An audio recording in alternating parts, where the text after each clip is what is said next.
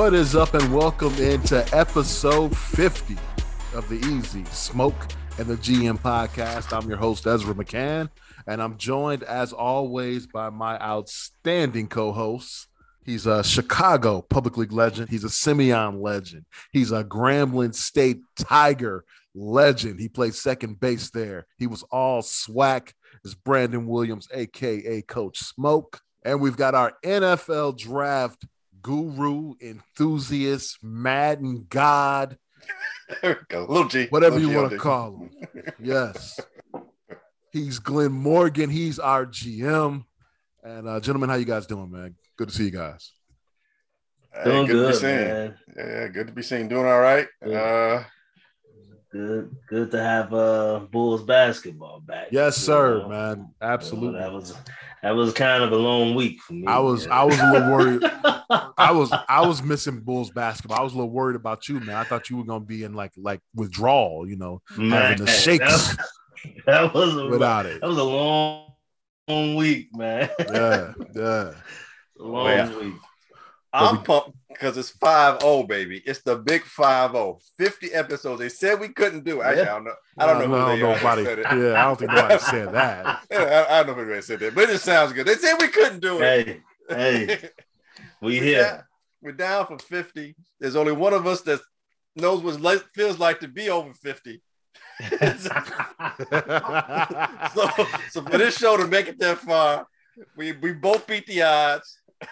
And I'm just excited, man, that we've been able to do 50 shows together. It's Absolutely. been fantastic so far. Yes, I'm looking forward to the next 50 and 50 after that as well. Outstanding. Yes, man. indeed. Yes, It's been a lot of fun. So let's start with the Bears. All right, let's just get this over with.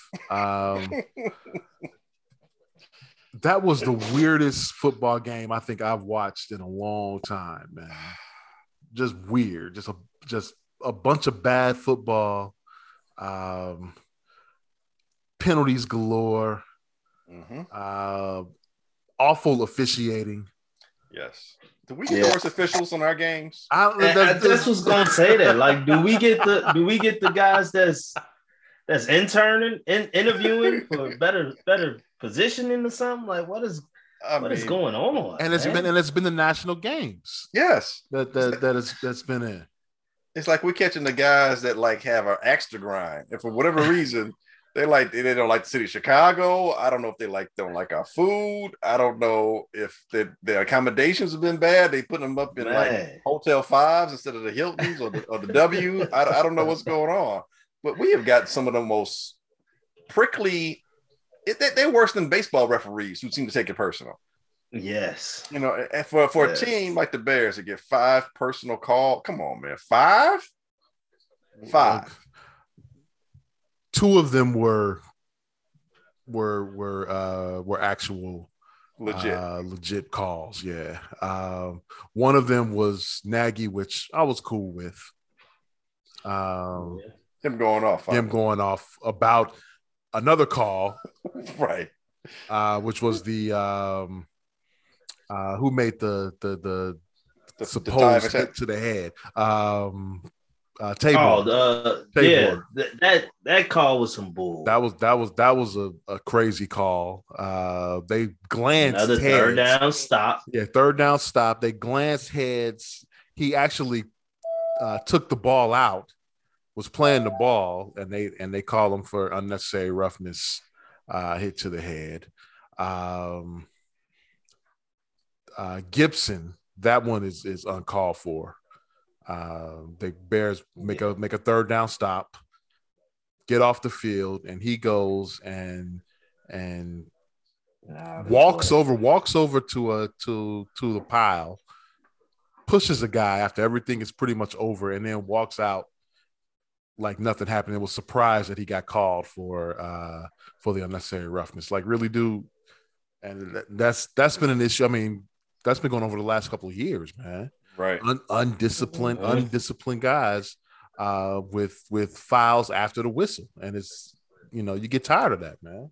So let me ask you this. As a former player, is that on the player or is that on the coaches? Or if it's both, what is the percentage? What is the percentage then? 80-20, 70-30? Well, at this 50-50. point, because it's been happening so, I mean, this is, like I said, it's been going back years. At this point, I put it mostly on the coach because this should be reiterated every damn day about playing discipline. And if you got guys that aren't playing discipline, they got, you know, say you got to put your foot down and make a decision. Do they need to play? Yeah, it shows that there's no fear of being held accountable. Yeah, no accountability. So at this point, you know, a couple of years ago, I would have said it's on the player. The player's got to know better. But I mean, we're 4 years into this regime, and yeah, that's on coaching, man. Which is odd because we didn't get that the first 2 or 3 years with Nagy being here. You know what I mean? We the first 2 years, 2018 and 2019. Well, things were going well. At least in 2018, things were going well. So you know, this is something that happens when, you know, you're not winning. Yeah.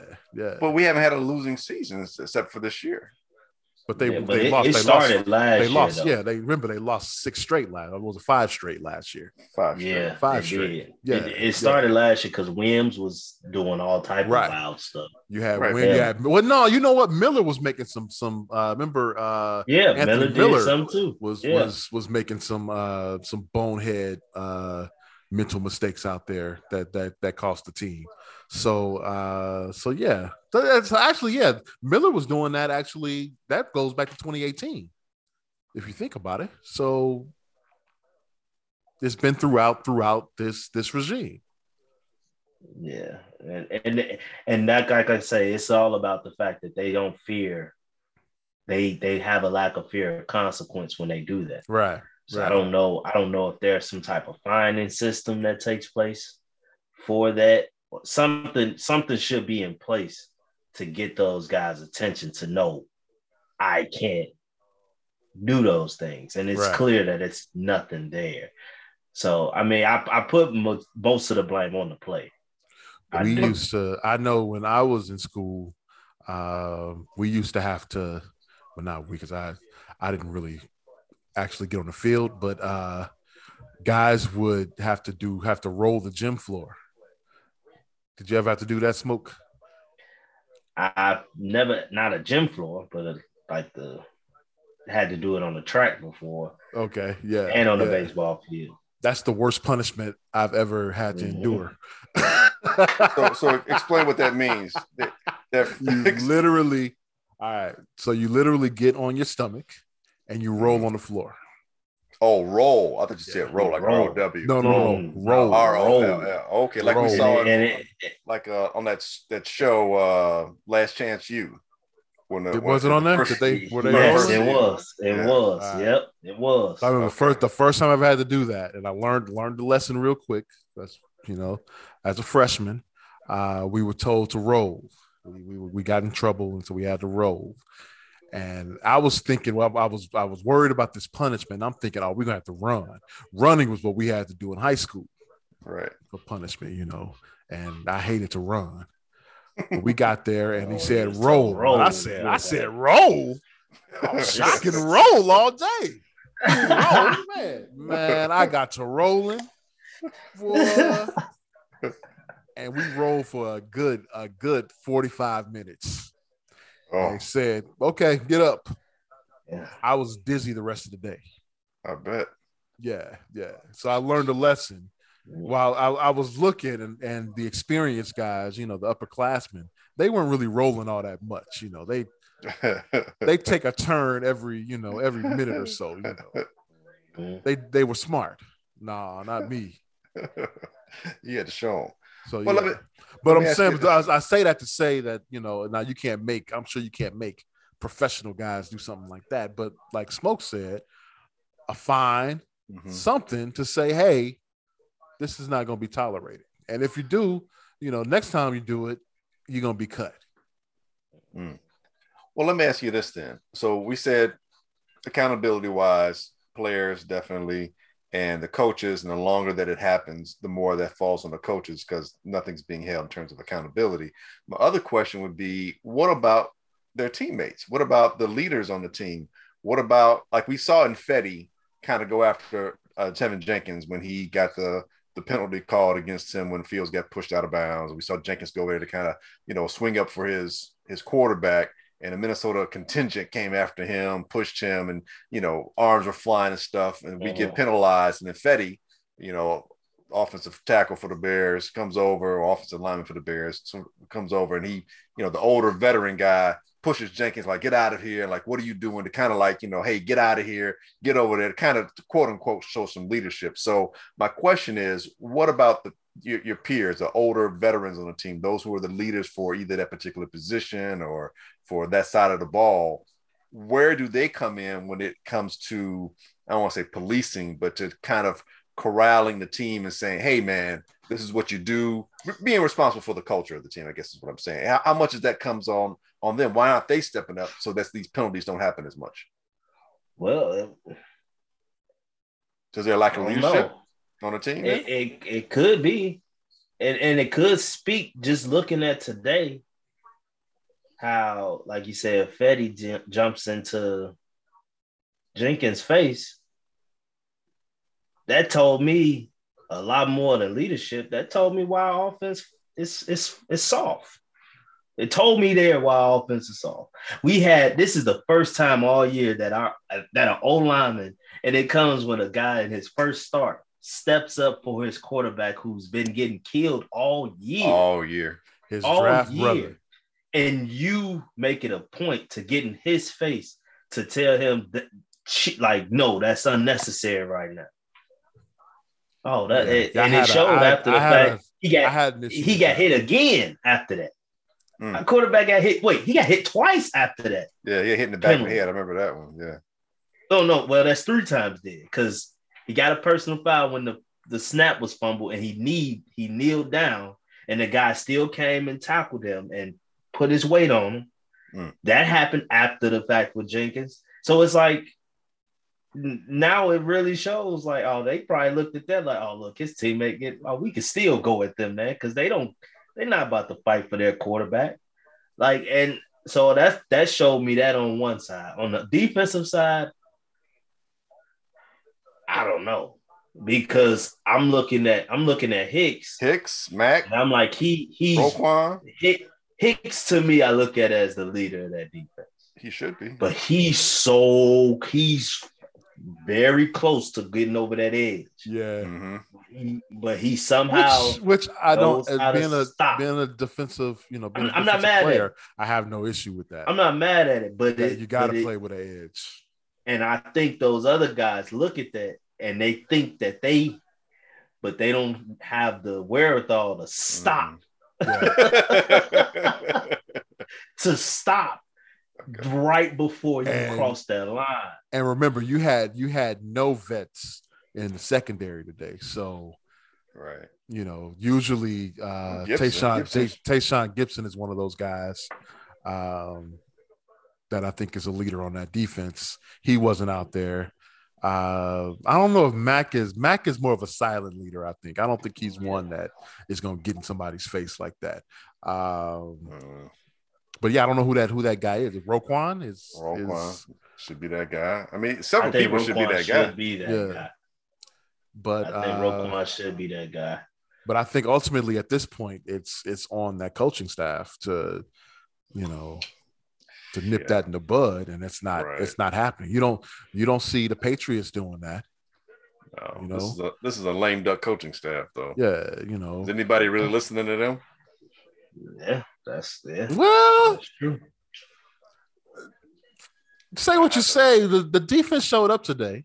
Right, but are they playing for the coaching staff, or are they playing for their own selves in certain ways? But they still have to play within that system. And so they do, but they're making these goofy ass penalties. True that. A lot of them were practice squad guys. They weren't playing for them coaches. Yeah, they're playing. They were playing for which is fine. Which is fine. You plan to make that next roster.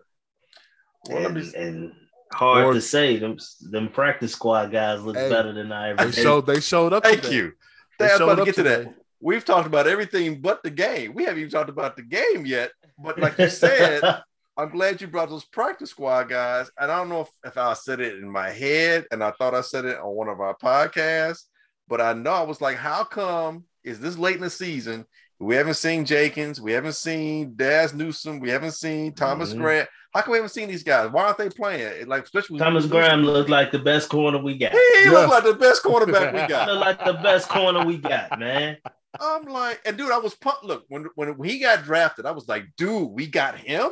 Because at one point he was like low key, late first round, definitely should be a second round guy.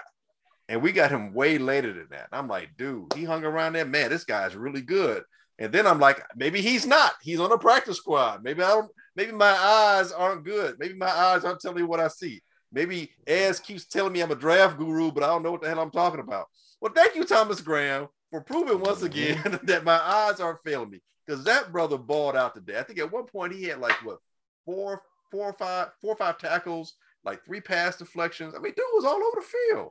And at one play he made was great. Man, like these guys were making open field tackles.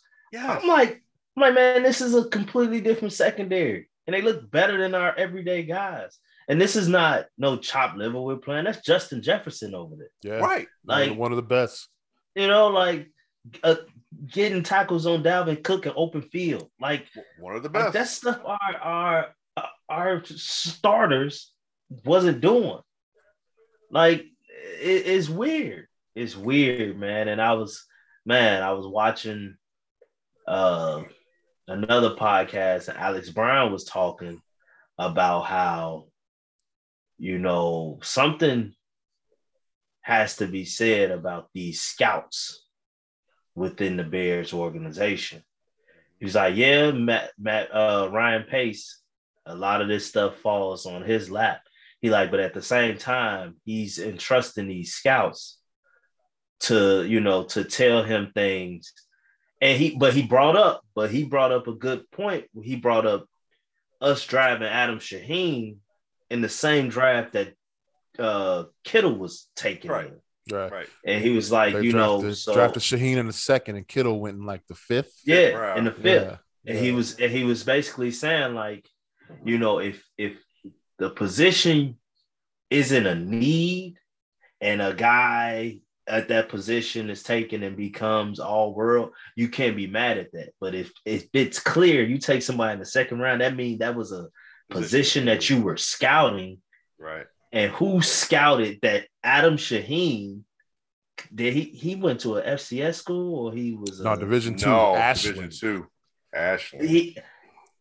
Ashland, I knew it was a street. Versus a guy from Iowa. Well, hey, let's be fair now. Let's be fair. He went in the 5th round, so that meant that 31 other teams passed on him at least 3 or 4 times. True. So it's not like the Bears are the only team that passed on him. But he's a local kid. That's why it hurts a little bit more. You know, this kid grew up and played his high school football here in Illinois. So where is he from? One of them, I can't remember. It's one of those like western suburbs. But he's a local kid. I knew he was a Bears fan, but I didn't realize he was from. Well, that's why he's a Bears fan. He's a local kid. Yeah. Interesting. Okay. But yeah, I mean, I get it. But it just comes to question. Right. And then you look at what we saw today from these practice squad guys, like, well, they look good. I mean, okay, so it could have been just extra motivation, but is that a positive for Ryan Pace then? Well, no, it's not a positive. But it is.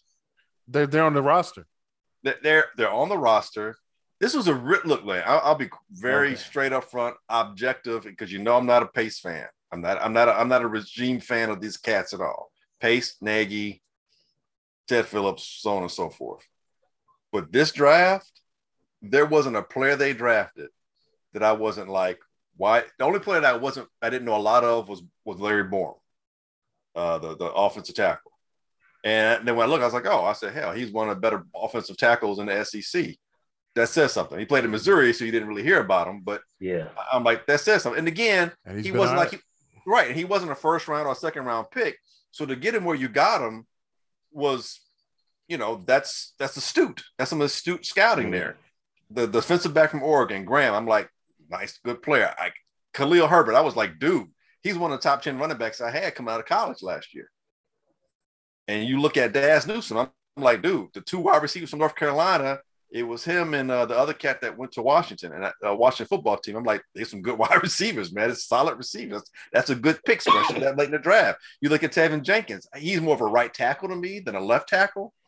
But the dude has athleticism enough to be a left tackle if he's got the proper training, so on and so forth. Now, I didn't know how bad his back situation was, and so that's a little dubious. But, hey, he's playing, right? And he shows some fight. So, he's outside of the penalties, he had a hold on the first play of the game where that was Montgomery, and it wasn't right. It wasn't a hold. That was bull crap. It wasn't a hold. I think Montgomery went for like 12 yards, and they called it back for a hold, which I don't think it was holding. I mean, you could have holding on every play, but I don't think it was blatant. But he's outside of the couple of penalties he's had, man, he's been all right. Right, no training camp, and he's playing. The reps, he's going to get better and better. Yeah, right. Yeah. He's playing 10 games plus. Yeah, think about it. He hasn't had any reps. They were on COVID protocol this week, so they didn't have any practices this week, really. And we're talking 8+ games into the season, so everyone is that much more advanced in their playing and the play speed at which they're playing. So for him to come in, he's going to be behind a little bit, but he shows that tenacity. Yeah. And then even that late pick, the kid from BYU, the defensive tackle Tonga. I'm like, dude, that's a nice space eater, especially with Goldman. You weren't certain if he was going to be back or not because he sat out due to COVID, because I know he's got respiratory concerns. I think he has asthma or something along those lines as part of his physical makeup. So I get his concerns about whether he was going to come back or not. So I was like, dude, this was a top to bottom without having, and then move it up to get Justin Fields. It was look, if this is his last draft, that was his best overall draft. I think he's back. Oh, wow. I think he's back. Yeah. I don't want that, but I think he's going to be back. I think they're going to say they trust him, and they're going to give him one more coach. But does that coach want to come here? That's the problem. See, if you allow him to come back, what coach is going to come back for a GM that may or may not be here a year or two? Because now, if that GM's gone, the coach he hired may be on the skates when it comes to the new GM, who's like, well, I didn't hire you. I didn't want to bring you in. It becomes a situation where what good coach wants to come if the GM is lamed up? And then if the GM goes and the coach stays, what new GM is going to want to come in with a coach that's there already in place and he can't take his own coach? You start creating your own manifest problems. You see what I'm saying? You almost these days you almost have, it'd be different if your GM was like, steadfast, like Polian, for example, or like Ozzie Newsome when he was a GM. Like, he ain't going nowhere. That GM is, solid. So you want, as a coach, you want to come in and be able to say, hey, okay, I can work with this guy. I got to prove it. Not back and forth where these guys look at the other guy like, can I trust you? Can I trust you? Can I trust you? And that's the situation I think we're going to find ourselves here if Pace stays. Well, I hope you're right. I say he gotta go, man. I agree with you guys on that. I don't have faith in that. You just know better as a Chicago fan. I don't now with I also didn't think that they were going to fire Phil Emery after that debacle, and he didn't last very long. Yeah, they cleaned house. They got rid of him and Trestman on the same day. So, I mean, I look at it like this. Yeah, we can point out it's been many positives, but we've seen so much wrong in this organization over the past 2 years,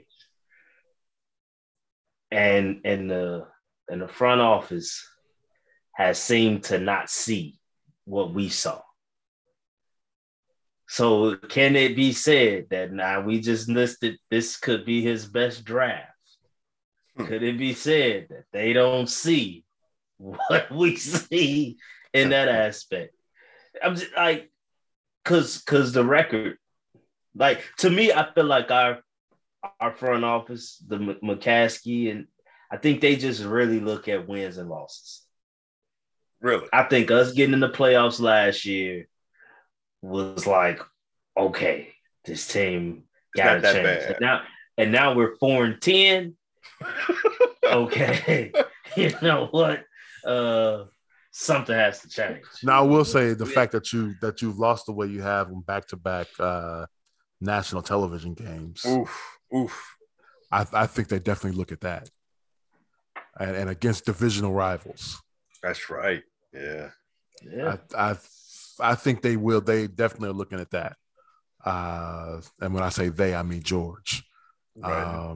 And aside from beating the Lions, you cut out the Lions game. How long a losing streak would this have been? Yeah, they've lost 8 of 9, and the last 2 wins I believe are the Lions. Yeah, because they beat the first win of the year was Cincinnati, and they beat the Raiders. So your last 2 wins are Detroit. Yep. That's not good. Detroit just beat the hell out of Arizona. They did. And Detroit beat Minnesota. Right. They had a 2-game winning streak, right? So their arrow is pointed up in Detroit there. But so that, maybe I don't know. I just have a feeling that they like Pace. Pace will be back, and they're going to let him hire the next coach. Man, I don't want to hear that. Let me ask you this question. Going back to the game, I'm a little disappointed in Justin Fields' play. I know he has some nice numbers, the completion percentages and the yards, and no interceptions thrown. But watching the game, I saw him looking to his left way more than looking and scanning the field. There were several times where other players got open, but he was too focused on one side of the field and didn't see them, crossing, especially going towards his right. I'm not saying he never threw to his right tonight, but it was more like when he was already looking right, he stayed right. Like wherever he's looking, he's kind of staying to that half of the field. And there are times where I'm not going to say he ran too soon, because I'm okay with him running as soon as he gets down.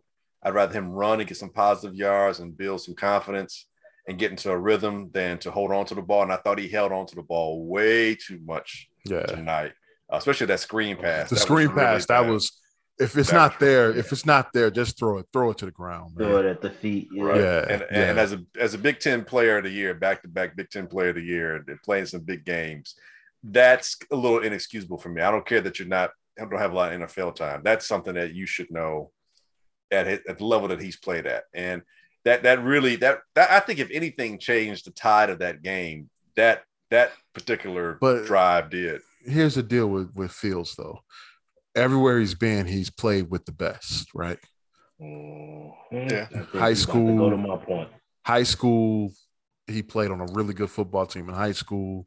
Yeah. You go to Georgia, you're playing. Even if he didn't get that many games at Georgia, but like 4 games. Yeah, but you're playing with the best. You go to Ohio State, you're playing with more times than not, your guys are going to be better than your opponents. This is the first time he's playing against, he's playing with guys that are pros, but adverse. They're not as good as the other. They may not be as good as the guys that they're playing against, and so that may be an adjustment for him.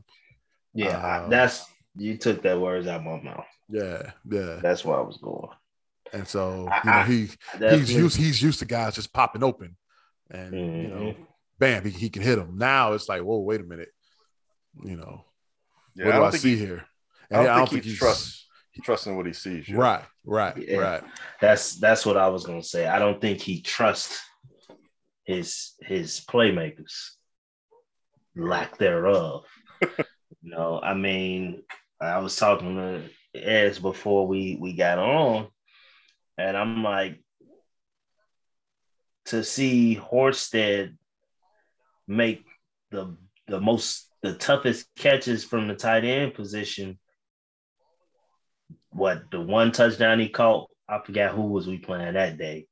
Was that Detroit that he caught that touchdown in the end zone? He caught last year. He did, or was it? It was this year. He caught a touchdown from Justin in the end zone. It was a tough catch. I forget who it was. No, it wasn't the Ravens. It was one of our wins, I think. Okay. Well, might have been Detroit early on. But then get that many to choose from. I know. But then today, like to see him, I mean, it was the end of the game, but that was still a tough catch. And to see how Kmet and Jimmy Graham just seem to not make tough catches for this kid at that tight end position. And like I just look around the league and it's like the tight end position is so important. Jimmy Graham, if you're not throwing the ball 10 feet up in the air to him, he's not coming down with it. Man, that ball hit him right in the chest. I get it was contested, but it hit you in the chest, bro. Yeah. Like Kmet, he drops way too many. He does drop a lot. Like it's like, man, like and Moody's a little inconsistent with his hands too. Yeah, you know, so, like we had quite a few drops today. And Bird. Yeah, Bird dropped a couple. Bird dropped a couple. Yeah, dropped the fourth down one today. You know, it was. I mean, but I do agree. Like I watched this game and I was like, you know, Fields got work to do. Yes, he definitely held on to the ball too long. What I saw later in the game in that fourth quarter, it's like when he gets, you can tell when he gets pissed. Okay. And that ball starts coming out quick. Right. And everything's working until we get in the damn red zone. I don't know what happens when we get in the red zone. Coach Nagy. But he got hit, and then it was like, okay, 1-2, and it's gone. You know, and it's like play like you can see it in his face. It's like he's like frustrated. Okay, forget it. I'm just getting it out of my hands. And let's see what happens. And a lot of times when you do that, good things tend to happen. Just we get down to the red zone, nothing can happen. I want to know. Oh, go ahead. You might be talking about. I was just gonna say I just wanted him to like let's stop just before the red zone and just try to throw it into the end zone every time from there. Because clearly we're getting the red zone. Line. Nothing can happen. Be at the 21-yard line. All right. I want to know what happened. What happened on the 4th and 1, where he got tackled. Mooney was in the backfield. It looked like it was supposed to be a handoff, and I think running a route. Well, I think Montgomery had an equipment issue. Right. And so he subbed himself out, but I don't think Fields knew that.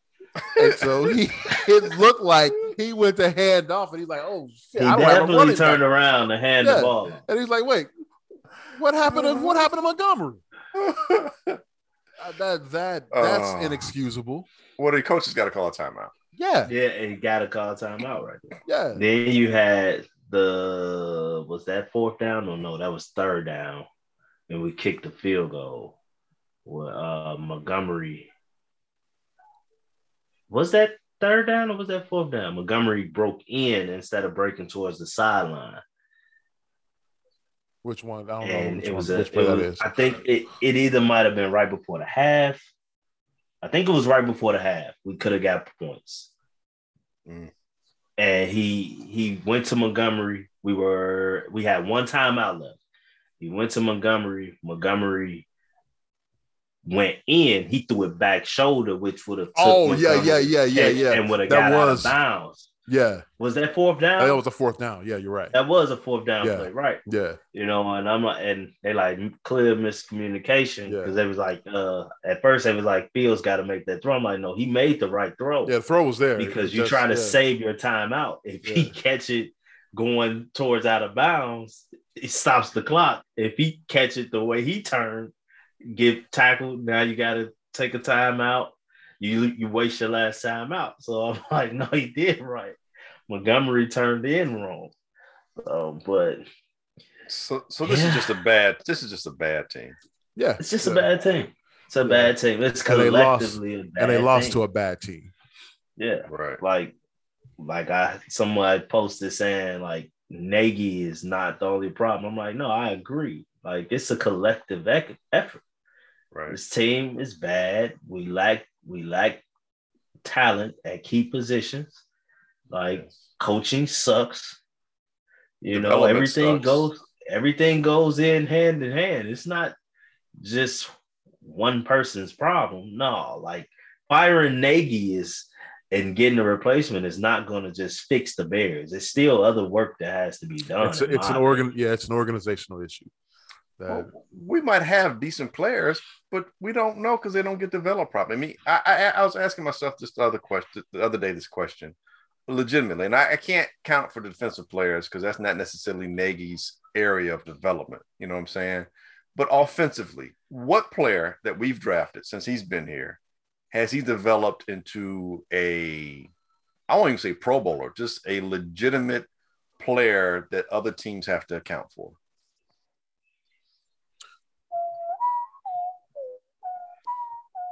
And the only one I can come up with, because I did the same thing in my head too. I made the same. Montgomery. But the only reason, that's what I was going to say. But here's the thing. But he didn't want to use Montgomery. Right. We all thought Montgomery was terrible. Right. We didn't know that until he stopped calling plays last year, and Bill Lazor started calling plays. And all of a sudden, we're like, oh, this motherfucker can't. Excuse my language, swear jar. Oh, this dude can run. Like, remember we used to say he couldn't run past 15 yards. Couldn't run past 15 yards. Then had a 20-yard carry. And we weren't wrong. We weren't wrong until he actually did one against the Texans. It was like an 80-yard run. It was like, it was like, whoa, he can. Wow. But that's the only. That's not. Then he didn't develop him then. Well, that was last year. This year they've used Montgomery a bit more. But I'm just saying we have to stretch it to include to say, okay, probably maybe Montgomery. I mean, the only other person, Tariq Cohen, possibly, and Tariq is iffy. He was an up and down player. Hey, don't talking about the pride of North Carolina A&T. He was awesome at North Carolina A&T. Oh, he sure was. Oh, he was. He came to the Bears, and somehow he became less awesome. So I mean, look, as bad as the Pittsburgh Steelers have played all year, and they've been not a good quality Pittsburgh. You can't tell me Najee Harris isn't a player. You can't tell me they haven't developed other players. You can look at any team. Look at the Los Angeles Chargers, and you look at their quarterback. You can't tell me Justin Herbert's not a player. You look at the Dolphins. As much as Tua has struggled, Tua has been looking better lately. And what has the Dolphins been doing? They've been winning. Now, I'll give you Tua. Justin Herbert's talented, but he also has some dynamic playmakers. Yeah. That matters, in my opinion. That matters. We don't have a soul close to Mike Williams or what's the other one? Keenan Allen. Allen. We do. Robinson. Robinson. You'll rank him behind them, though. But that's the only reason why we do this, because Allen Robinson's had Blake Bortles and freaking Trubisky to throw to him. And he still put up big – think about it. Allen Robinson's put up big-ass numbers. He had them busting motherfuckers throwing to him, swear jar. Had them busters throwing to him. If he had any kind of quarterback, hell, if he had Kirk Cousins throwing to him, he'd be Adam Thielen going to the Pro Bowl. But I get your point. He's better talent in the Chargers. I'm not saying Herbert isn't good in itself, though. But there's development. But there's still development. You see a player get better. We haven't seen, and that's kind of my point. Yes, you have talented players around you. You can be good and still not get better, or they can be good and you suck. You know what I'm saying? You could not be getting better, or you could be looking better than what you are, but you really suck. But I'm saying we haven't seen people take that next step. We haven't seen a developmental step from these players. And I don't care if they're not superstars or they're not players. Like, you can still be better. Like, you look at the Tennessee Titans. It's a run-first oriented team. they just now, got Julio Jones in his later day. But you saw A.J. Brown get a little bit better from one year to the next. You saw Henry get better from year to year to year. Before, Henry was a guy that was only good second half of the season. Last 2 years, he's been a beast. Okay, you see some of the offensive linemen get better. I'm just saying we just haven't seen that developmental step forward from these players and under his regime, and that just can't stay, man. You have to change that. You got to change. You look at the Bengals. How bad have the Bengals been? And you can't tell me Burrow doesn't look a little better than he did last year. The offensive line is blocking slightly better, but not that much better. He's got number one to throw to, though. Well, yes, he's got better talent, but the quarterback still has to throw the ball. The receivers, they have to get open, but the quarterback still got to make the passes. He still has to make the reads. We've seen him get developmentally better. We've seen him make inroads. I'm saying in 4 years since this dude has taken over, what player, just pick one, what player have we seen actually improve, like from year to year? We've seen regressions. We can point to a whole bunch of them MOs. If I had to name one, I'll say Mooney. Is Mooney really better this year than he was last year? He's got inconsistent hands, and you keep telling me about everybody that runs these curls. They can't get over. Right. It might just be the fact that he's getting more targets, but it's not necessarily him being better. So that I don't think. I said over and over, how I feel about our receiving core. I hate him. So right. Anthony Miller. Did Anthony Miller get any better? No, he regressed. No.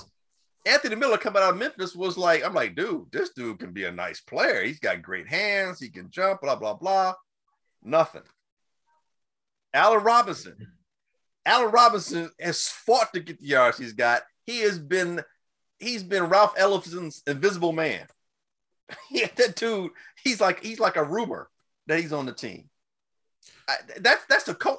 We've talked about it time and time again, how Davante Adams is a targeted man that 2-3 players should be around him at all times. And yet somehow Aaron Rodgers, I know it's Aaron Rodgers, but Davante Adams is getting open. They scheme him open. We even saw wide open. Right. We even saw a play today where the Vikings used Jefferson as a decoy. Three bears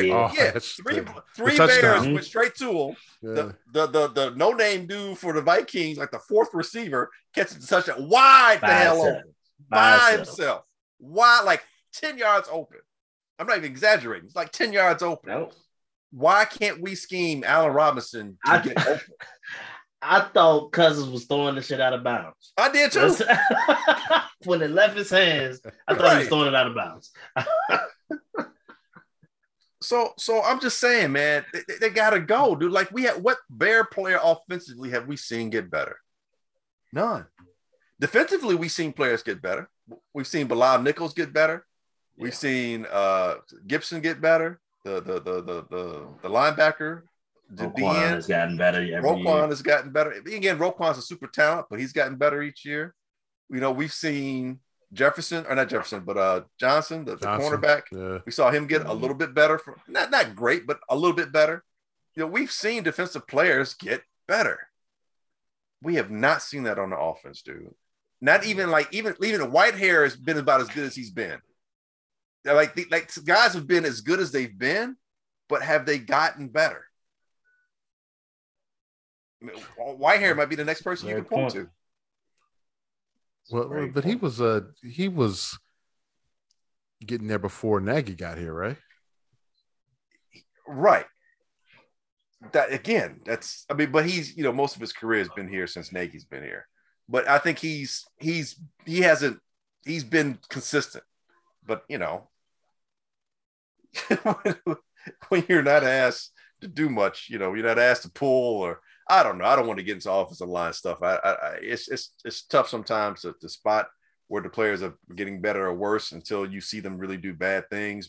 And that interior of the Bears offensive line seems to be the best part of it. But I mean, man, dude, come on, man. Your skill positions have been garbage. The scheme is terrible, man. And it's just him making them. Is terrible. Yeah. At what point do the players start doubting themselves? They probably have. So the good thing about this, we only got 3 of these to go. Yeah, 3 to go. This has been a long. Well, I guess the added 17th game. Yeah, it's been a long year, man. Long season. Well, we got started last year, mid-season is when we started the pod. So this year we had a full. Is that what it is? From the beginning, yeah. That's because it seem long as hell, right? yeah, it does. It does seem long. It do seem like really this is a never-ending journey. Like, hey, let's move on to Bulls here, and they had their COVID outbreak. Finally came back on Sunday against the Lakers, and DeMar DeRozan showed up. Showed out. DeRozan, baby. He showed out against LeBron. And I was so pumped up. We talked about this earlier. I was so happy that the Bulls were back. I actually missed them. When's the last time you could say you missed the Bulls? You missed watching the Bulls play? Man. It's been a while. Yeah. So yeah, that was good stuff, man. And Ball showed up. Caruso showed up. Mm-hmm. Kobe White, his first game back in a few weeks. He showed up. I mean, this is just a really good team, man. Really, really good team. Yeah, even Vooch finally found a situation where he wasn't the smallest guy in the middle. I mean, the Bulls were actually the bigger team. Yeah. which we haven't been able to say all year. I mean, they being the Lakers and losing a lot of the big guys weren't there, and they, for some reason, I guess I don't know if Jordan just can't play long down the stretch or what, but they don't believe in him. They don't believe in him at all. And LeBron was trying to do his best Magic Johnson impersonation and play center. And I'm sorry, you're no Magic Johnson at center. He had some nice numbers, but he scored 31 and 14. Yeah, but he wasn't stopping anybody. Is that I know we're talking Bulls, but with LeBron, is that going to be the end of his career? He's going to be playing down low. Not if he has anything to say about a 4 or 5. Not if he has anything to say about it. I mean, that could add another 4 years to his career, or shorten it after you get to that point. Cause ain't nobody pounding down low, really. Really? When you playing Embiid and Joker, yeah, and a lot of people have been saying, how good LeBron has looked. Like recently, I've watched their last 3 games, being that I watched them play Dallas, I watched them play Minnesota, and then of course watched them play our Bulls. I don't see the same guy. He getting his numbers, but that's because he has the ball in his hand all the time. Right. But I don't see the same guy. I personally posted that Minnesota game. I think this dude has the 19. He looks sick. He looks sluggish. He doesn't have much lift. Yeah, every now and then you can get up and put a dunk down like he do, but it looks forced to me. It doesn't look as easy as it once did. Can it just be old? He can. He's got a lot of miles. He can, and I'm like, I'm not disputing it. It's just like this. It's trouble over there, man. Like I don't want to harp on them. Well, let's get off the. It's trouble over there. Let's just say this: they're supposed to be running away with this thing, and they are. No, I don't think they are, and I think the Bulls were supposed to win. Now I'm saying before the season started, this was a team that was supposed to be, the veteran team that's ready to win, and they are not that. You know what that seems like to me? A bunch of old guys trying to hate. Mm-hmm. You know what it seems like? It seems like a lesser version of that Laker team that had the mailman and Gary Payton on there. Now, those guys didn't make it to the finals, but they lost to the Pistons. No business losing to that Pistons team. That was a good team, but that wasn't one of the great championship teams that I've seen in my lifetime. Sorry, but this team looks like a lesser version of that. That was a good team. Didn't say it wasn't a good team. I said it didn't look like one of the better championship teams I've seen in my lifetime. Mm-hmm. It just didn't. It looked like it didn't even look as good as that Dallas team that won one championship. It just didn't. Sorry. Some nice players. They played well, but they played a Lakers team that was. But anyway, back to the Bulls. But to the Bulls though, like Jim said, we were expected to win. Granted, I was a little nervous because DeRozan, Kobe, Javante had been out for so long, so I didn't really know what to expect.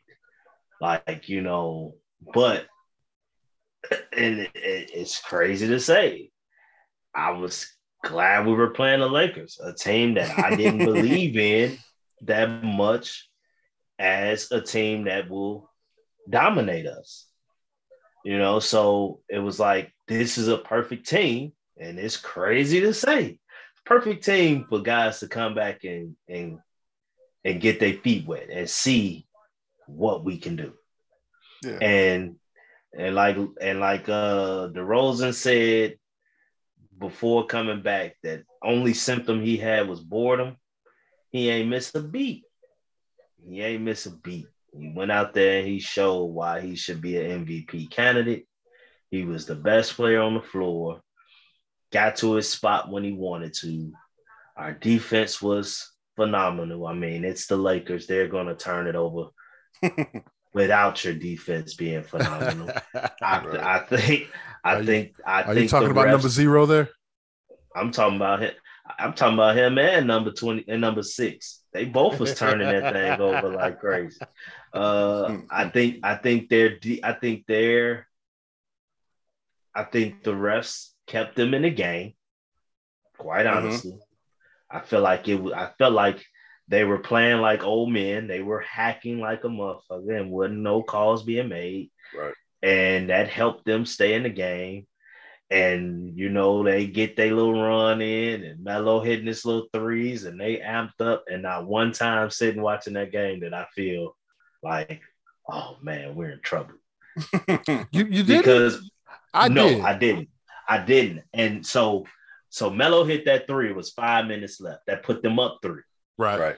One thing about the Bulls now that I love with DeRozan, he's not taking the 3, but it's so pure when he get to his spot.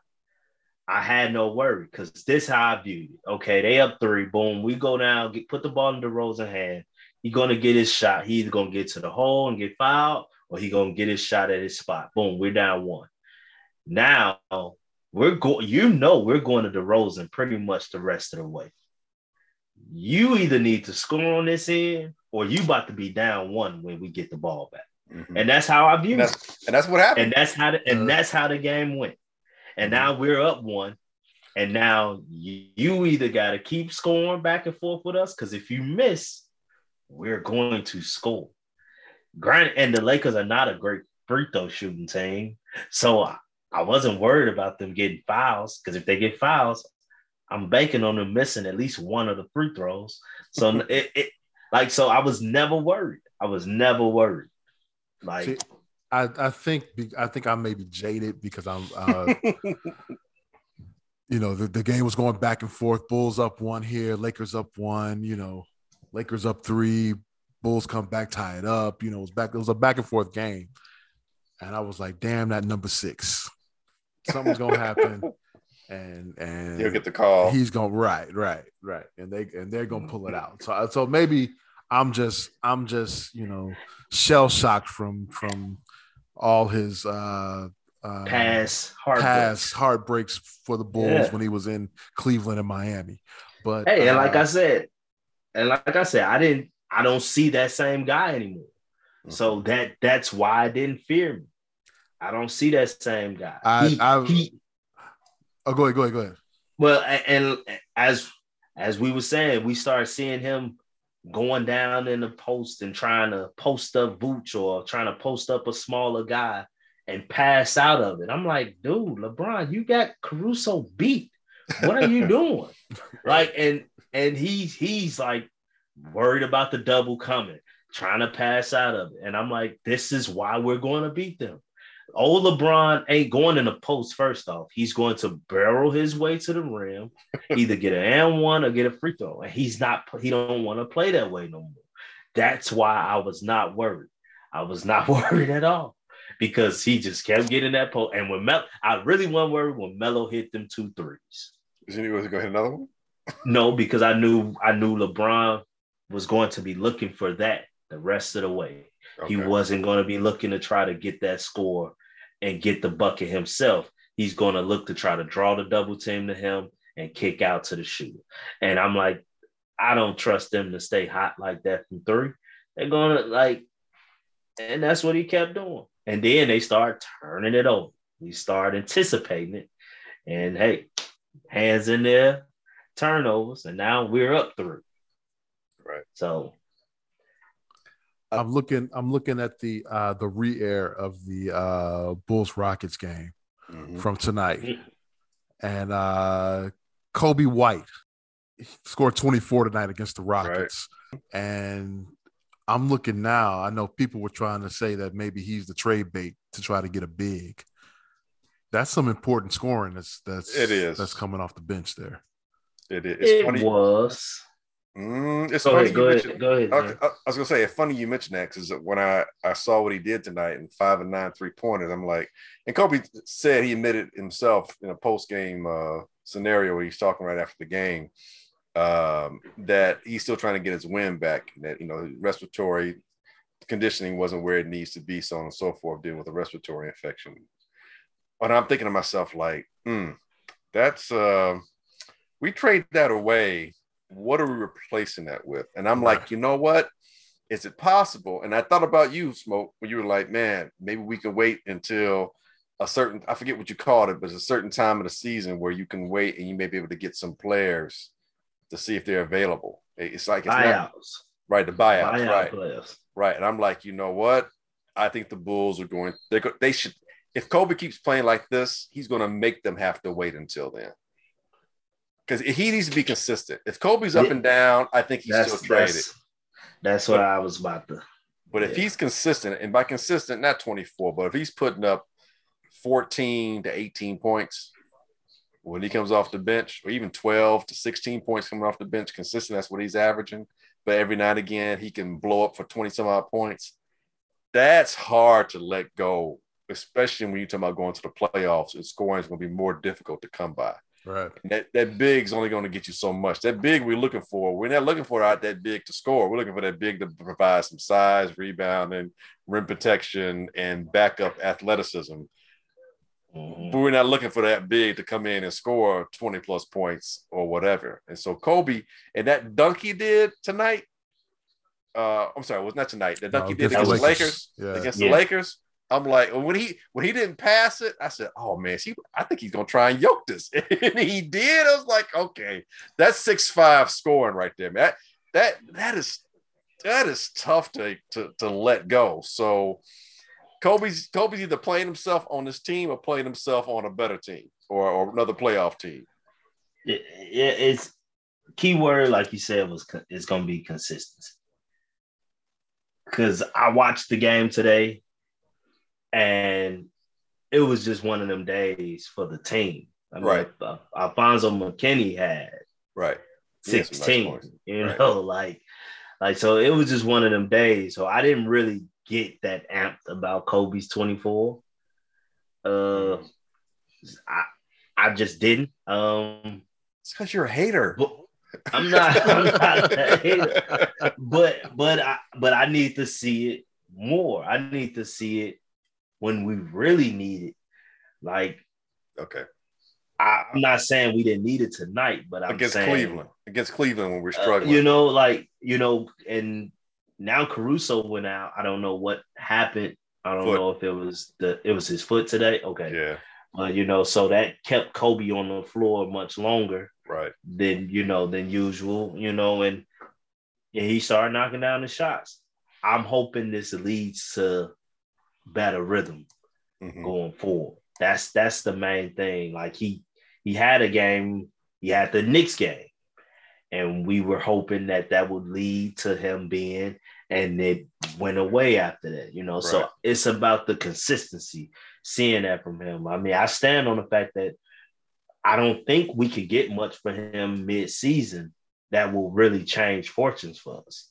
Okay. Unless we have to package him. So, you know, I stand on that. I do think if he continues to play well, we'll see. But I want to see more of it, you know. And if he can, if he can do this consistently, yes, it is huge for us. Right. It's huge for us. And that's just where I stand right now. Another person, Vooch, what I saw from him the past couple days, if he just take his goddamn time. Swear jar. When he don't rush, the shots go in. Right. Especially the short ones. The short ones, man. When he take his time, get in the post and do what he do, and he actually takes his time and turn and throw up the hook shot, it goes in more often than not. It's when he try to do that quick one, and it's like, dude, take your time. Right. Take your time. Like, that's the main thing with him. He just got to stop rushing. I think we still on track, man. That's all that matters. Yeah. Getting 2 wins, you know, after being off a week, after losing 2 in a row. I was saying, coming off the 2 losses. Right. You know, that was big for us, man. And it's you big. know, we got to. They need to stack wins now because we don't know what's going to happen here in the very near future. I don't know if you guys saw, but the NHL is suspending their season. So after New Year's, right? Christmas. Right. Yeah. So after Christmas. Yeah. After Christmas. Okay. After Christmas. Yeah. Mm-hmm. So I think the NFL. I mean, I think the NBA should do the same. I really do. Oh no, the NBA's gonna have to do it maybe after Christmas games because they got 5 big Christmas games. Yeah. They ain't letting that. How they big, that slate. How big are they though? I'm just letting you know, bro. They ain't letting that slate That's go. a big day, man. That's a big day.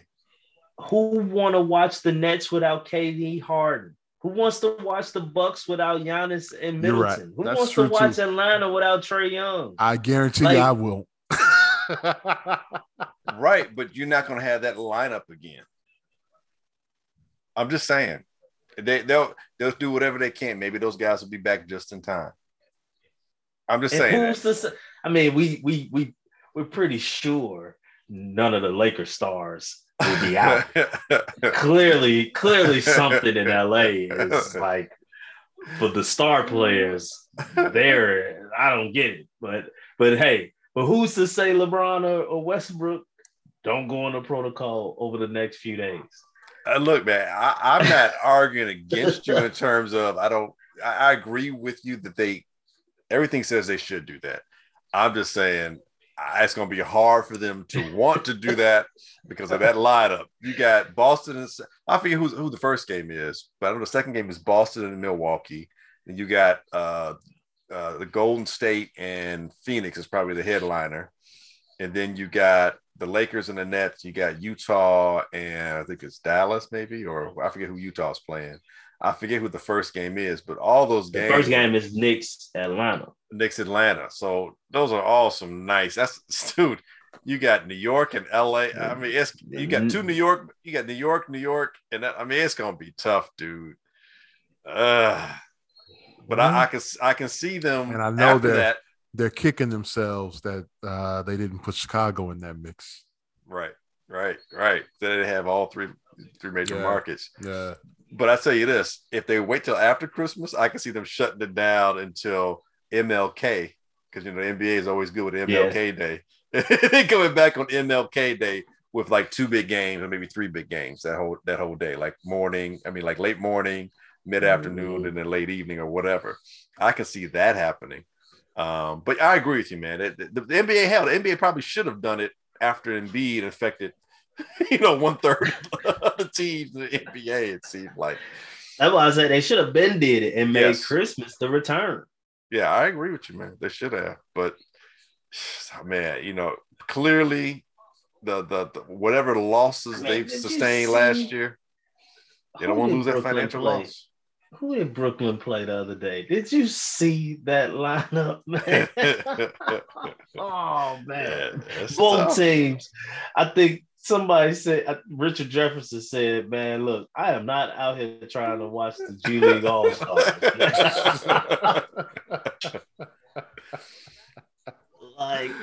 Man, this is crazy. But so yeah, I'm just saying, just in case, they have to stack his wins. Yeah, get it done now. But we want them to get to that to the 50 that I predicted, though. You mean like our episode? They want to get to the 50th. They want 50 like us. They want to get 50 like us. Right. 50 is the magic number. Then 50. I think they're gonna get there, man. I think they're gonna get there. Hey, man. Speaking of stacking wins, can we talk about what we've been wanting to talk about for a while now? Let's do it. All right. Let's do it. My passion is HBCU football. And huge news out of Jackson State last week. Dion predicted. He said, "I got something brewing. I got a surprise for you." He was able to snag the number one player in high school football in the country, and Travis Hunter, cornerback out of Georgia. It's Georgia, right? Yeah, he's out of Georgia. Out of Georgia. 6'1", 165, cornerback / wide receiver. Yeah. Dog. I saw some clips of him. And he can. I saw him as a receiver though. Right. And he's freaking outstanding. Anyway, he was able to flip him from his alma mater, Florida State. Travis Hunter's going to Jackson State. And so everyone that ever attended an HBCU fans were just thrilled about this. The first time that a player this high in the rankings has gone to an HBCU. Right. Well, since since 2006, since integration. Wait, since integration. I'll put it that way. Right. Since they've been tracking it. Right. Yeah. Because I'm sure there were guys in the 40s, 50s, 60s that went to an HBCU that probably would have been ranked. Right, if the world wasn't the way that it was. Exactly. But, of course, there were some haters out there, one of which was Doug Gottlieb, Fox Sports Radio, former Oklahoma State basketball player, worked for ESPN, and he's a hot take guy. But he basically said it was a mistake for this kid to go to Jackson State, that HBCUs don't have the resources, the facilities, the alumni base. Not as good. Not as good. Not and it's going to hurt him down the line for both getting to the NFL and then life after that. Even if he doesn't get to the NFL, having the alumni base of a Florida State or a Georgia would be better than a Jackson State. And I think he couldn't be further from the truth. I think that was the most ignorant comment that I've ever heard when it comes to HBCUs. Don't comment on something you don't know about. And you clearly don't understand what the alumni bases of some of these HBCUs are, and how successful HBCUs are in graduating young Black scholars. I saw a stat out there that HBCUs are only 3% of the colleges and universities in the country, but they enroll 10% of all African Americans and then graduate 20% of all African Americans. That's I mean, if you look at it, percentage wise, that's significant. That means that that they're probably percentage wise they're graduating more than other colleges. You go to Florida State, African Americans are only 2.9% of the student body at Florida State. Mm-hmm. Yet they are 79% of the football team and graduate 31% of their players. Now you can say some guys leave early because they have, NFL opportunities. But to me, the PWIs, predominantly white institutions, I don't think they fully care that these guys are graduate. Yeah. It's get them on the field, play out their eligibility, and whatever happens. That's all that they care about. You look at the fan bases, Florida State fans really went off on the internet criticizing this kid. I'll give you an example. Go ahead. I'll give you an example. I was checking that out. One of these cats is like, even as an FSU fan, I have no idea why you chose us. Okay, that's his first thing he says. Secondly, he says, this is to Travis Hunter and the Jackson State football fan base. You just lost millions of dollars in the draft position salary. Your accomplishments will be discounted. So he's basically saying, in the HBCUs, whatever you do doesn't mean jack because it's not Division I. Like your stats aren't going to mean anything. So he's discounting the whole entire HBCU football base. But he doesn't say the same thing when Carson Wentz is playing at North Dakota State. Those guys aren't discounted. Right. Okay. Exactly. And your biggest competition can't beat Florida State. Hope the NIL Jacksonville money. State beats you bums. Right. Exactly. Hope that, which means he's clearly not paying attention to what's happening in his own backyard. Hope the NIL money is worth it, but you'll be exclusively on ESPN Plus. Okay, several things there. NIL money has nothing to do with just HBCU. That's available to all collegiate athletes, men and women. All right, you can get that money anywhere. And as far as being seen on ESPN Plus, look, dude, the days of things just being on quote unquote regular TV are pretty much almost over. Streaming and the streaming money and dollars that may be there are going to be available to schools throughout, regardless of whether you're at FBS, FCS, Division II, Division III. And so why are you concerned about how much money he's going to make if you're an FSU fan? So you hating on the fact that you feel that the only reason why he went there was to make money, which would have been what reason why he chose FSU? For the same damn reason. The same damn reason. Exactly. Every year, especially early signing periods, how many players change their minds and decommit and go somewhere else? Nobody raises a fucking eyebrow. None. One player decommitted from Oregon to go to Michigan. Oh, I guess because Michigan's doing well now, it's okay and it's accepted. No, what makes you think Harbaugh didn't promise him something? What's make you think any of these coaches aren't promising something? One cat was like, yeah, see you in the portal next year. They don't seem to understand that regardless of what they may think about what is good and isn't good, a reason why outside of money, Travis Hunter might have chosen to go to Jackson State. And if you read what Travis Hunter wrote, and I quote, this is part of what he said, when he said, hey, in a very classy way, said, hey, FSU is somewhere I wanted to go my entire life.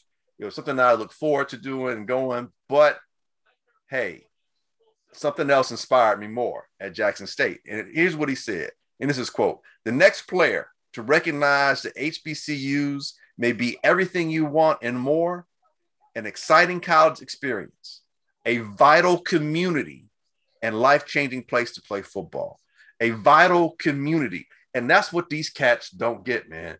And the other thing he said was, to end it, he's like, I can't wait to get there. I feel like I'm at home.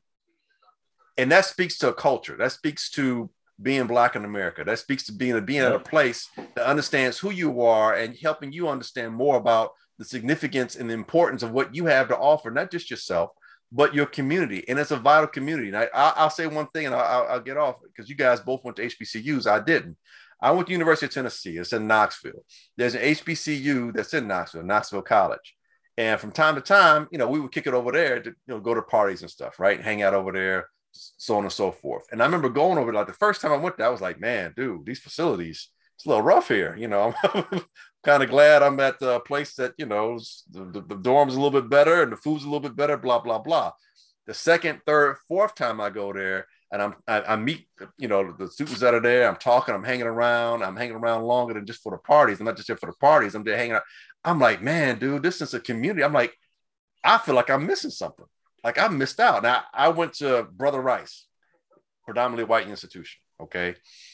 Went to University of Tennessee. Now my neighborhood I grew up in is all black. Grammar school I went to is all black. But there was something that was missing that I saw and felt just by being and visiting Knoxville College. I'm not just saying that to say that. I truly did feel that. I was like, man, dude, like if I had a little bit of this at Tennessee would be the perfect place. Or if this Knoxville College had a little more resources like Tennessee does, Knoxville College would be the perfect place in terms of everything that you might want. But what was missing was something that I felt my daughters got at the grammar school they went to, which is a predominantly black grammar school. There's a public school, but it was African-American centric in terms of the curriculum. And it's about knowing who you are, where you come from, and the significance of that, and enriching your community and enriching yourself. And I think that's the part that really got this young man, Henry, unless he's full of smoke, which I don't think he is. And yes, he's going to learn under Deion. Sure. But Jackson State, it's more than just that. He can get the NIL anywhere. He can be taught by other defensive backs anywhere. He chose Jackson State beyond just NIL money, beyond just Deion. He also chose it because of what he felt, because he had to make a visit by what he felt and the vibrancy of what he felt when he was there. And you guys can speak to that, being a Grambling State alum and being a Hampton alum. Yeah, his visit was homecoming. What? I didn't realize that. He went to Jackson for homecoming. Done deal. There you go. Like come on, man. Like done deal. You got Deion coming in. Well, the marching bands. I mean, my daughter was talking about. I was talking with my daughter Kennedy. She's at Western Illinois right now, and she was saying that part of the reason why she didn't end up not settling on HBCU is just the money. They weren't offering enough money for her to come, and that's been a big of an issue. And that's something. As much as we don't like Gottlieb and how he said what he said, there's some aspects to what he said that you do have to look at when it comes to resources. True, that's a possibility, but that's not the end all to be all. But what my daughter was saying was that, sometimes with the money is a bit of an issue, but it isn't like there isn't there. It may be there and be allocated differently. She was saying a lot of, she went to King. My daughter went to King High School. She was saying how the marching bands, a lot of these HBCUs, a lot of the money's there. And she said a lot of people from King went to HBCUs on full rides because of the marching band. My little cousin was in the band at King, and she went to Arkansas Pine Bluff. That's one of the schools. Yep, one of the schools my daughter mentions: Arkansas Pine Bluff, Prairie View, Alcorn State. Now for me growing up, it was always Grambling and Southern, but it's more than just those schools. But like you said, he goes to Jackson State homecoming. Man, please, how do you not get infected by that? Man, it's contagious. It is something to see when you see all those people that look like you, that especially that come for homecoming, you seeing all those RVs and all that type of stuff. And it's like, man, these people look like me and they got money. Like it's no BS in out here. They tailgating and it's just something to see. And it's like, man, this is my people. This is all my people. I'm not here and I don't see I'm not just a little spot amongst the others. I am amongst my people right now. And it's all love. Like, and it's the South. Everybody knows the term Southern hospitality. And that is real. I know, Hampton is East Coast, but still Virginia. It's still that's South, man. That's still South. Right. So, it still has that Southern feel, that's most of the HBCUs are Southern, style wise, but it is frustrating when you hear those things like Goddard said, yeah, some of it is factual, but at the same time, like, dude, I just have a hard time grasping onto that when it's like, dude, you haven't experienced it. Right. You haven't experienced that. Clearly you don't believe in adversity. But they never experienced it. Exactly. Not like us. Like this kid wants to be in a place that he's comfortable in. Granted, he loves football, but it's clearly bigger than football for him. Right. It's about being around his people. He don't want to go to Florida State and just be a football player. He want to go to Jackson State and be a black man. Yeah. And be an all-around person. Be better for that whole experience. Yeah. And it's crazy. And like I've been telling people this for years now. Us as black people, if we want to see them people show their true selves, our athletes start going to HBCUs. Right. Well, funny you should mention that because it's not been all hate on Twitter. This one cat said, I'm glad, I'm quoting this dude. He's like, I'm glad other black athletes can see how you all act. And that's what you just talking about. See how you all act when you don't get your way. One top athlete falls to an HBCU. Just one. And you lose your mind. Just one. He will be he will be a better person for that move, and he will be truly appreciated. He won't have to worry about the N-word flying in a bad game. Black culture, made for the culture, by the culture. And that's what you're talking about. He gets to see himself. And that's important. You get to see yourself not just by your teammates, not just across the players you're playing against, but in the stands. Not just in the stands, but in the, like you said, in the parking lots and before the game and after the game, interviewing you on the yard. And here's the thing, like you were saying too. Now, if one player goes, other players are saying, because of NIL money now, if I thought that I needed to have something, I can still get that something at these schools, at the HBCUs. It's still available to me. There's no reason why I can't.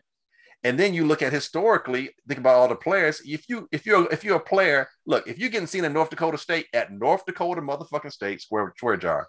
If you're getting seen at North Dakota State, I'm sure as hell you could be seen somewhere in the South where football is king. They will find NFL scouts will find you. They will find you. When I was at Hampton, we had NFL scouts at our practices every week. Every week. Now we had a couple. We had in my 4 years there, I think 3 guys got drafted and upwards of 12 guys actually got invited to camps. If you can play, they gonna find you. Right. Now, Gottlieb is right. You brought this up. He is right about the resources and facilities for the athletic departments right now. Yeah. But that can change. Well, that's it's gonna take a while and a lot of money to make that happen. No, HBCUs don't have $60 million football facilities, right? They don't have state-of-the-art locker rooms with PS5s in every locker. No, they don't. That's not the way it is. I want to rebut on that though, because my thing is, like, this is football. You play on a patch of 100-yard grass or turf, and you need a nice weight room. I was gonna say that's what I was getting to. You're gonna have weights. You need a weight room. You're gonna have there's gonna be a sufficient weight room there for you. You're gonna be able to lift, right? Yeah. You're gonna have a locker room, and you're gonna have pads, and you're gonna have cleats, and you're gonna have a helmet, and you're gonna have everything you need equipment wise, right? All right.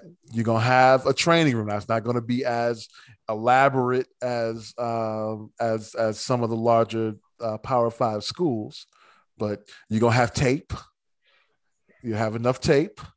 Have ice. You're gonna have ice. You're gonna have a cold tub. Got a cold tub. You're gonna have a table that you can get an examination table in the training room. I guarantee you that. Yeah, you're gonna have a practice field. You're gonna have everything you need. You're not gonna have all of the extravagance, but you're gonna have everything you need. You know, and that's where I question so much what people say the facilities and all that. The facility, like, are you saying the luxury of the facilities? Right. Yes. Like, because the facilities are there. Because me as a baseball player, I get that, because a lot of HBCU schools don't have cages outside by their fields and stuff like that, or indoor space for their teams to do that. But every, at least in the SWAC, every HBCU football program has their own stadium. They have a weight room. They have a locker room. They have all those things. It might not have the PS5 in the locker room for you guys to have fun with, but that's not important. That's not a necessity. That's a privilege, I will say. Like, that's not something you need to be successful as a team. Like, that's where the misconception comes in. Like, people be saying that, but it's like, no, the HBCUs do have everything that you need to have a sufficient program. Yeah. You all provide the extra stuff that you know will catch the eye of a teenager that will be like, oh, we getting shoes. Hey, Grambling is sponsored by Adidas. You're going to get Adidas at Grambling. Oh, but I want to go to North Carolina because they sponsored by Jordan. Okay, you're fascinated by a name, by a brand, not by just the fact that you're going to get something regardless of where you go. Hey, by the way, North Carolina A&T is a Jordan school. Jordan. Yeah, you know, so it's, I mean, that's just when I look at it in that aspect of it, man. Like, these schools have everything you need. Yeah.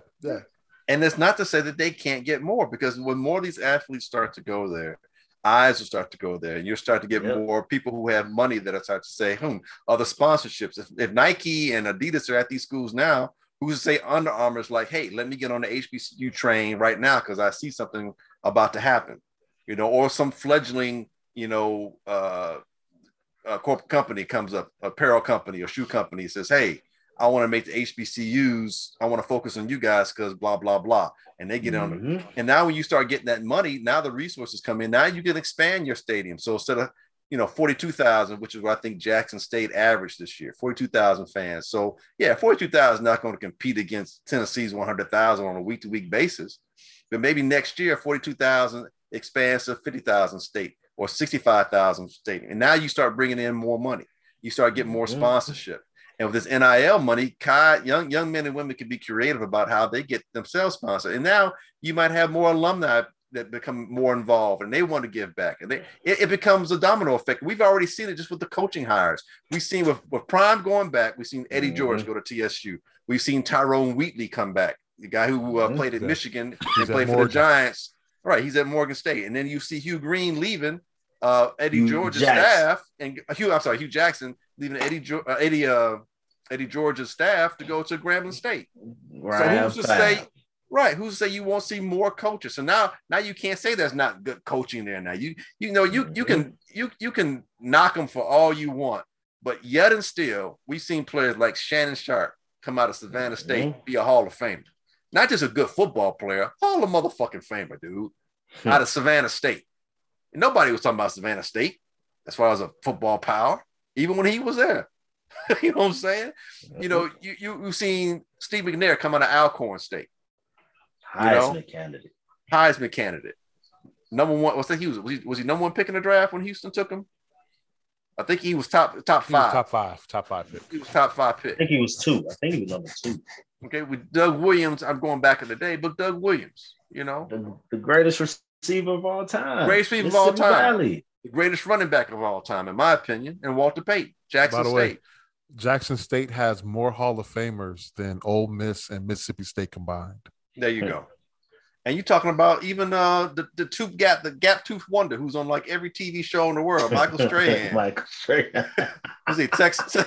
Texas Southern. Texas Southern. So I mean, come on. So you can go to HBO. If you can play, you can play, and they will see you.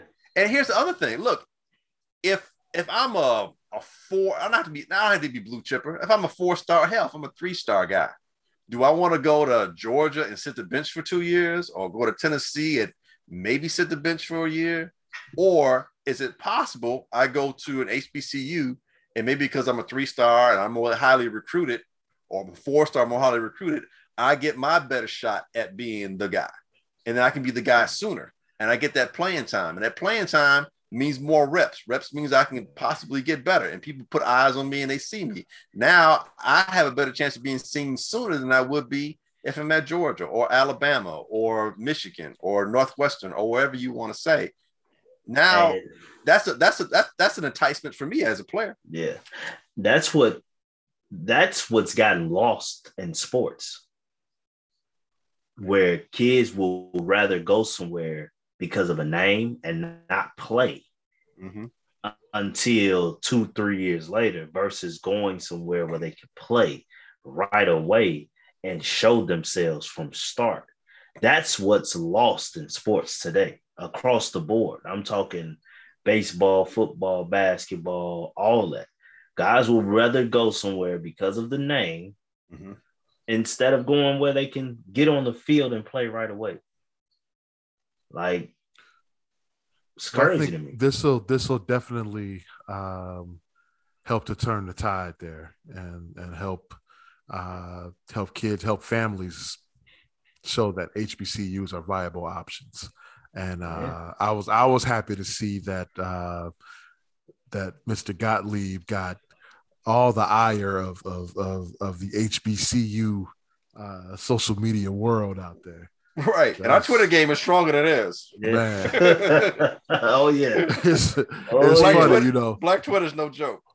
Us HBCUs, man, we can talk about each other. But but if an outsider comes at one at one HBCU, man, you're catching the wrath of all of us. You better believe like, that. I had to, when I say I couldn't even listen to him, he talking about a Division III school in New Jersey. Yeah, he was talking about Jewish. He was talking about what's the name of that school? I forgot. Yeshiva. Yeah, he like, but because you think I'm gonna go there or send my son there because we're Jewish? Hey man, look, that's on you. Fuck you. That's how I took that. Like, fuck you, because you being Jewish, I'm not going. Doesn't mean you know everything. Exactly. Doesn't mean your experience. Doesn't mean you experience what we experience. Right. Like, man, that's why I turned it off. I'm like, you know what? I don't need to hear nothing else, man. And that's nothing. And I would say, why not go there? Right. Number one. Number two, is just he's talking about something he clearly has no understanding, and should maybe read up on what that HBCU experience is all about, and why there even is an HBCU institutions called HBCUs. Exactly. Yeah, because you really want to get to the heart of that. It wouldn't be the case if that was the case, right? Right. And it's like, and it's so much hubris. It's like there's no humility. There's no humility to shut the fuck up and understand and listen to why the young man chose and why it makes sense, and to even consider why it would make sense. No, you're too goddamn arrogant. You're too caught up in your own enculturated beliefs that you think that your way and this way is better than any other way, and everything else that's not that is lesser than, without understanding exactly what it is. Because you got no humility, you've got you're just full of hubris.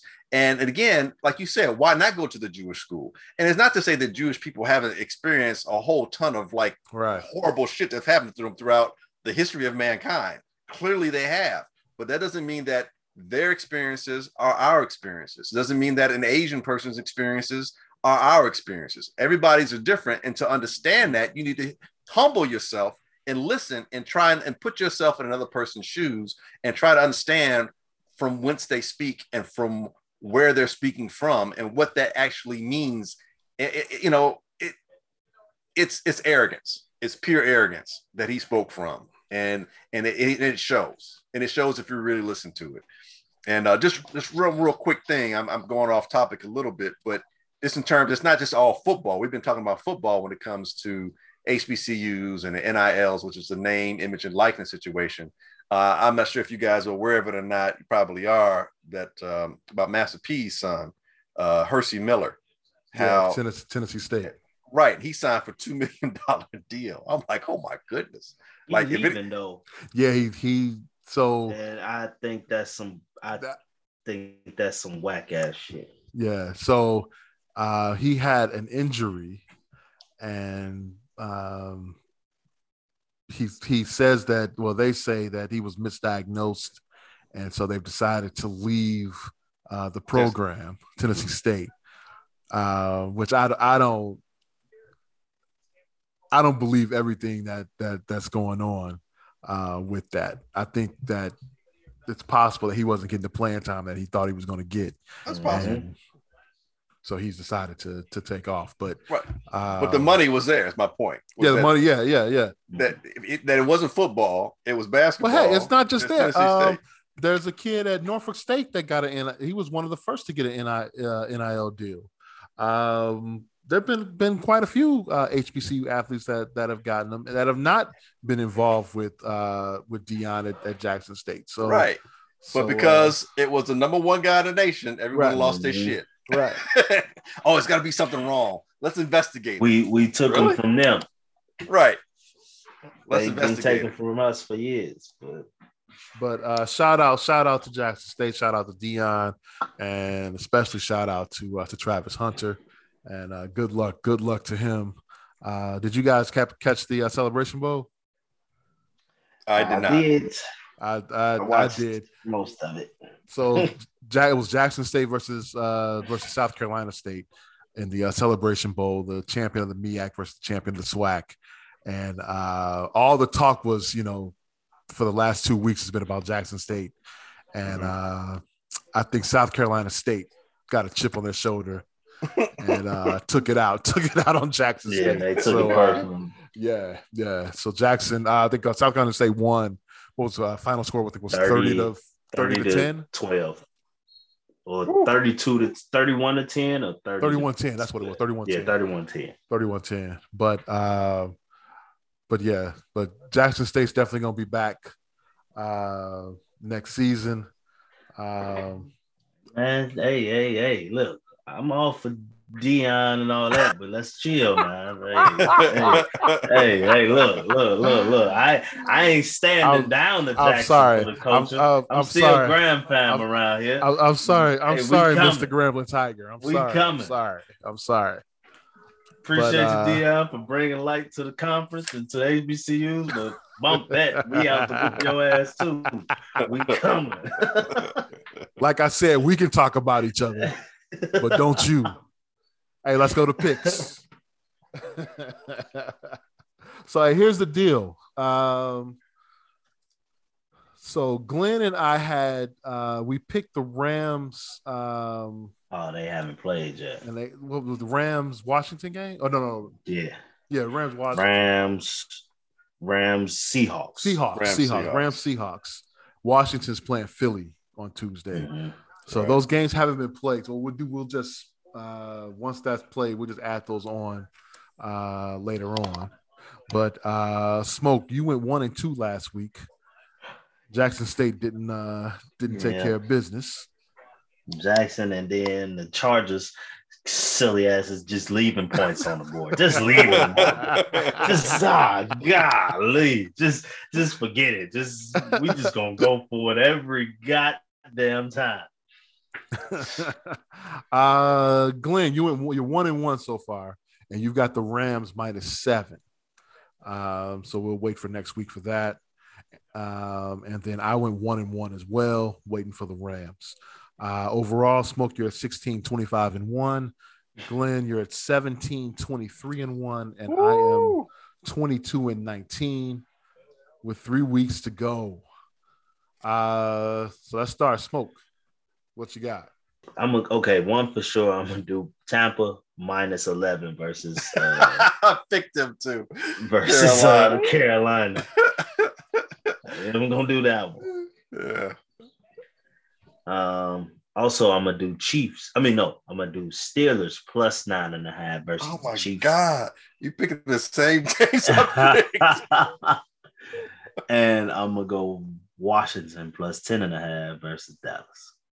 They're plus 10.5. Yeah. Wait a minute, I got a 6.5. No. I got 10. I got 10.5.